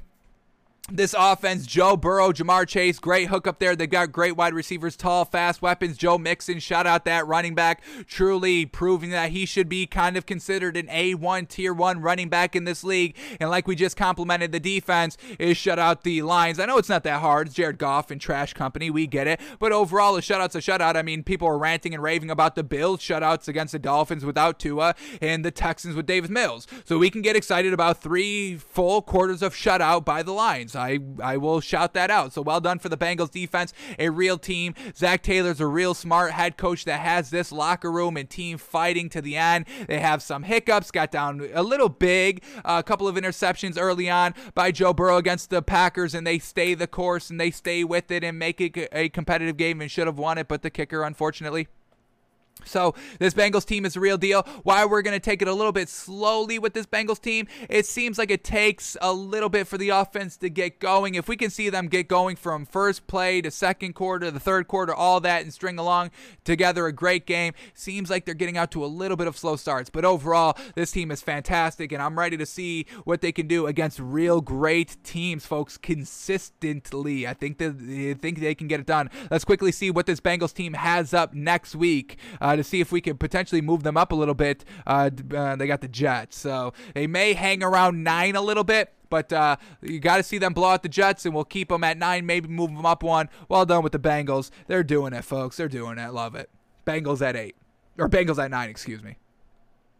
All right, new number 8 team here. We're going to move them up 1 spot here. We're going to go with Packers here. When we watch the Packers, they're good. It's Aaron Rodgers. It's Devontae Adams. The defense is solid right here. Great work against the Bears defense last week on the road as well. Aaron Rodgers, I still own y'all. I love that absolute respectful disrespect by him. So, obviously, it's Aaron Rodgers. It's, we've got no problems with this Packers team. We just haven't seen, a big win. With these other kind of top-tier teams, the Cardinals just winning against the Browns without the head coach. A special win, always coming from behind. Special win, beating the Rams. Special win. The Cowboys going to Foxborough, overcoming all that, going toe-to-toe with the Bucs week 1. Beating the Chargers on the road, big special win. The Bills beating the Chiefs last week, big special win. The Rams, who'd they beat? Have they beat anybody? They're winning. They're looking good. They're looking good. Defense is looking good. The Bucs, defending Super Bowl champions, still winning all that. The Ravens just beating the Chargers last week. So when we look at kind of the teams that we have already above the Packers without, this week's new top 10 and all that, when we see everybody kind of above the Packers right here, they've all got that big special win. The Packers just don't have that. They've been looking good and looking solid. They're looking like classic Packers, but it's classic Packers, losing in the NFC Championship game, which is still a good team, but we've just got to see that something else. I see magic. I see some special talent. I'm seeing greatness all around on these other teams, but the Packers are just looking like a classic great team. So it's just not great to us. It's nothing special to us. So we're just going to leave them at 8. They're winning games, but we're not knocking it, folks. We're not knocking this Packers team, folks. Please don't come at me and be like, oh, you're a hater on the Packers. Please stop that. Please don't call us a hater of any team, folks. Who do we hate? We don't like Sam Darnold, but we try to like him, and we try to look at the bright spots, but they're never coming. But, we don't hate teams for no reason, folks. We're not dissing Aaron Rodgers because he's great. We love Aaron Rodgers because he's great. That's the only reason why we love Aaron Rodgers is because he's great. But, yeah, Packers at number 8 here, folks. Just not that wow moment, that wow game. Even against the Steelers, it was like, yeah, it's a good win. It's a good win, but now we know the Steelers are nothing great. We just want to see that magical win for the Packers. Do they have it in them? Do they have it in them? We don't know if they have it in them. We've got other teams showing us actively they have it in us. They have it in them, and we just don't see that quite yet with the Packers. It's not a big knock, folks. It's not a big knock, but we are going to leave the Packers at number 8. All right, and this is the team that we're going to put above them because we just saw that special win last night. The Titans moving up from number 10 to number 7 here. Fantastic. Derrick Henry obviously is always top 10. Derrick Henry is always number 1, but the team all around, this Titans defense is nothing good, folks. They got it done in the red zone, so I will shout that out, but it's also a part of the Bills not getting it done. But I mean, this Titans corners were getting burned all week, all game long last night, and now Caleb Fairley, the rookie corner, is out, unfortunately. So we're going to move the Titans up at number 7. A great win against the Bills when nobody gave them a chance besides us. I think we're the only one that had the Titans last night, but we digress. So shout out to us. Also, we digress again. But yeah, this Titans team with Derrick Henry is fantastic. Ryan Tannehill is playing exceptional, above average game manager, way better game managing football than Baker Mayfield is. I mean, coming into the season, we had Ryan Tannehill and Baker Mayfield both in the above average game manager quarterback territory, which is a good category to be in. But Baker Mayfield is falling hard out of that category. The man's just an average game managing quarterback, where Ryan Tannehill is still above average, making the big plays, hitting A.J. Brown on the big plays, getting it done. This Titans team is finding ways to win, folks. Special win against the Bills, coming back from behind against Seattle and winning the game. This team has no quit in them. Oh, the head coach for the Titans. Give me a second. Mike Vrabel. That's the coach. That's what Dan Campbell wants to be, is Mike Vrabel. Mike Vrabel doesn't need to cry at the press conference. Mike Vrabel has that kind of big, beefy kind of mentality to him a little bit. He played, tight end in the league? So he knows strength, he knows physicality, he knows what it takes to win in this game, to be competitive in this league. He knows all of that, and he passes that down. There is no quit in this Titans team. They don't have the best personnel offensively, defensively. They do have the best running back, better than Dan Campbell's DeAndre Swift, and, Ryan Tannehill is better than Jared Goff. But that is exactly what Dan Campbell wants to be, a tough-nosed head coach that wins games when maybe they shouldn't always, but they never give up. They never quit. And that's what we get with this Titans team. With the Packers, Aaron Rodgers throws 2 interceptions. They throw in the towel. We see that time and time again, folks. It's Aaron Rodgers. If he gets a little bit of a diva status sometimes, and I don't want to truly say that as a 100% disrespect, calling him, a diva attitude. I'm not truly drawing every parallel to diva status with Aaron Rodgers, but we get some lackadaisical throws over and over again by Aaron Rodgers in certain situations when they're down and the defense isn't kind of helping them out, and he threw an interception and then another interception. We saw it last season, we saw it this season as well. So we just get those glimpses by Aaron Rodgers with also no special kind of wins. So that's why they're at number 8, folks, and we got the Titans at number 7. I'm loving what Derrick Henry's helping this Titans team do, and we'll see how long they can stay here, because this defense is nothing that we can really rely on too much, but they find ways to win games. That's what it takes in this league. You just got to win, folks. Winning cures everything. Titans are winning. Titans at 7. Alrighty, new number 6 team here, and we're going to drop this team back a little bit here, and I've been wrestling with this one, folks. I've been wrestling with this one. I don't like doing this. I rarely try to do this as well, but I'm going to put the Bills at 6, and I know it's blasphemous to put the team that lost to the other team above that team in the power rankings. I get that. So having Titans at 7 and Bills at 6, it's real close, because this Bills defense is 1,000% better than the Titans defense overall, but it's Derrick Henry, and they're finding ways to win games. And this Bills team is so good from the 20 to the 20s, just in the red zone they stall. This Bills team is so freaking good, folks. It's real gosh dang good. They're a sliver away from being great and being one of the top 5 teams. I can't put the Titans over the Bills. If they faced again in Buffalo, I don't know what would happen. I think the Bills may win it. I think Derrick Henry does his thing still. I just think the overall defense of the Titans doesn't really get that win. So Bills at number 6. Josh Allen is looking really good, not great. The offensive weapons, Stephon Diggs, are still looking great. The defense is looking absolutely fantastic. Top 3 easily. Top 2, make the argument. Top 1, make the argument. So Bills at number 6. I hate doing this to the Titans, and it's no disrespect to Derrick Henry, I promise, but I do have to move the Bills to number 6, even though last night's game. All right, number 5 team is staying the Bucs. It's kind of the same thing with that Packers team, but I have Tom Brady, so obviously Tom Brady's better than Aaron Rodgers. We've seen it. It was proven last season. That's all I need to see. But yeah, this Bucs team at number 5, they're just a regular great team. No real special wins. Yeah, they won in Foxborough, but that was just a special win because of the narrative around it. The Bucs losing to the Rams, obviously not great for this Bucs team, but it's Tom Brady and the offense. I mean, they just get it done. They always get it done. They're so solid. solid and they're just so consistent, but we don't see that special, the only special ability that they have is that they've got the greatest of all time in Tom Brady. So Bucs are going to stay as 5 here. Good Thursday night win against the Eagles this week. We'll see what they can do this week as well. But yeah, they're just a regular great team. The defense, struggling with the injuries a little bit. We'll see if that kind of affects them going forward. But as long as they got Tom Brady, that's what makes them special. Bucs stay at 5. Alrighty, new number 4 team is going to be the Ravens. A big old jump here because of that big blowout win over the Chargers. Even Lamar Jackson making all those mistakes, and that's why we're not going to move him up maybe to number 3 here for the Ravens. We've got to see Lamar Jackson clean up those mistakes. Yes, it was a blowout against the Chargers, but it's Brandon Staley and the offense kind of helping, create some short fields for the Ravens to take advantage of. We still had 2 interceptions by Lamar Jackson that must be cleaned up, absolutely.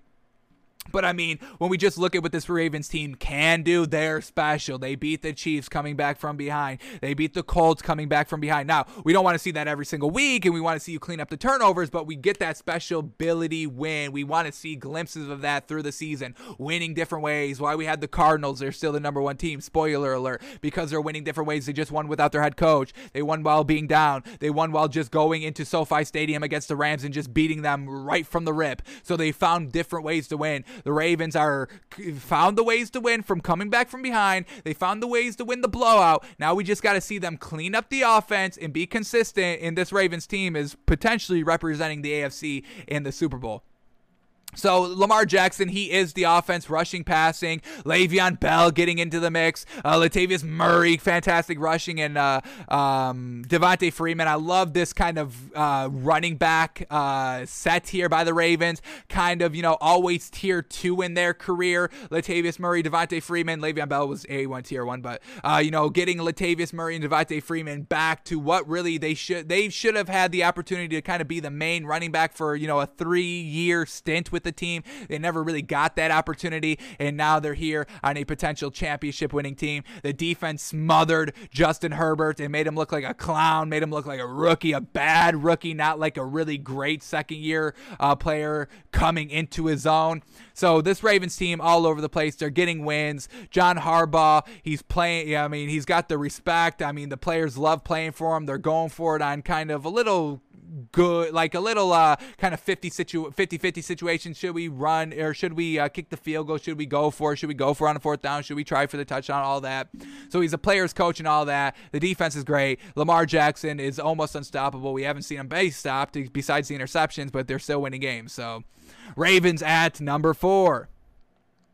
Alrighty, number 3 team is, we're going to bump this team up a little bit, is the Rams. Good win, dominant win over the Giants. Granted, it's the Giants. But Matthew Stafford's doing his thing here. I'm still a little concerned with, him going back to Cooper Kupp. Still would like to see Robert Woods get good, solid production every single game, not just a game that Cooper Kupp is struggling with.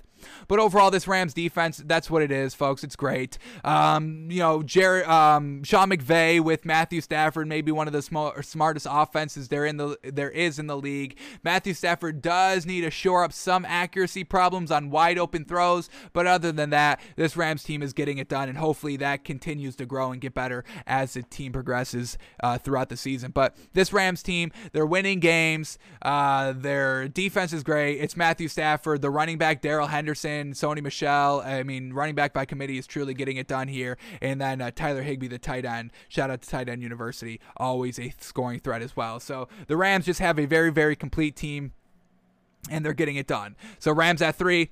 Cowboys are going to stay at number 2. A great win this week for Dak and the boys. Defense, offense struggling to really punch it in, not getting it done, and then the refs kind of making some bad calls about him not crossing the goal line and all that. But they were resilient. They found ways to win. They got it done in overtime, and they went into Bill Belichick's defense, where Tom Brady only put up 17 points and put up 30 plus points. Correct? They put up 17 or 35 points.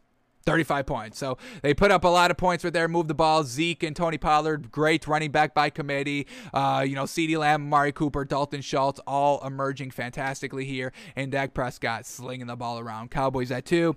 And the Cardinals will stay the number 1 team here, winning without their head coach. Absolutely fantastic. Missing a couple of offensive linemen, fantastic. Getting it done from start to finish. Nobody gave them credit. The Cardinals were +3. We took that. Great value this week, and they blew out the Browns, no problem. Defense getting it done. Offense getting it done. Scoring touchdowns. Having to settle for field goals, but not letting it kind of, bother them, and then they come right back out of halftime, keeping up the scoring pace as well. So this Cardinals team can literally do it all with their coach, without their coach, from behind, winning from the get-go. No worries. This Cardinals team is the most complete team, personnel-wise, schematically, offense, defense, and winning-wise. They've found ways to win games, and that's what it takes in the NFL, finding ways to win games depending on scenarios and game situation awareness. So Cardinals, they do it all to a T. Give them the respect and the credit they deserve. Cardinals still at number 1. So our top 10 heading into week 7 is Raiders at 10, Bengals at 9, Packers at 8, Titans at 7, Bills at 6, Bucks at 5, Ravens at 4, Rams at 3, Cowboys at 2, and the Cardinals still number 1. Alrighty, folks, that's going to do it for us today. Thanks for tuning in. Thanks for watching. Thanks for listening. We are back live tomorrow, noon Eastern, doing our Wednesday film study, our favorite day of the week here at Takes by Fans. We're definitely going to be breaking down Tua and all of his throws, showing y'all why he's the real deal and why I don't know why nobody's giving him credit, but we'll force we're about this close to forcing the credit on y'all, and I don't think y'all want that, but it's getting close to that point. 1 or 2 more tweets by blue check marks, and I'm about to lose it. And then we'll also see what else we have in store for us. But I know we're watching to 100%. Also, Teddy Bridgewater. What the hell is going on? I'm really starting to be a little disappointed in Teddy Bridgewater, and that kills me to say it. But we'll see what we get tomorrow, and we'll watch it all through. We'll talk it all through. But be prepared for it. We cannot wait. Alrighty, folks. We're back live tomorrow, noon Eastern. Hope you'll join us.